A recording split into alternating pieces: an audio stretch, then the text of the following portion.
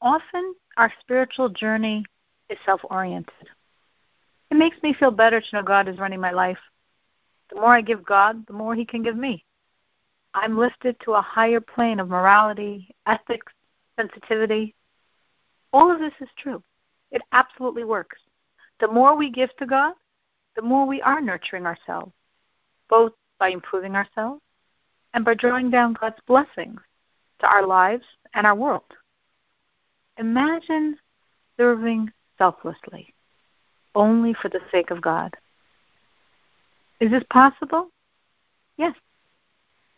Every one of us can raise ourselves to be serving for the sake of God. This is how a tzaddik, how the perfect saint serves, for God's sake, for the people's sake, for Torah's sake, for the Messiah's sake. And this is how we can serve as well. Try to take a piece of your service and dedicate it to God. Tell Him, for this piece, no reward. You can give it to the Jewish people, but not to me. I want to do this just for you.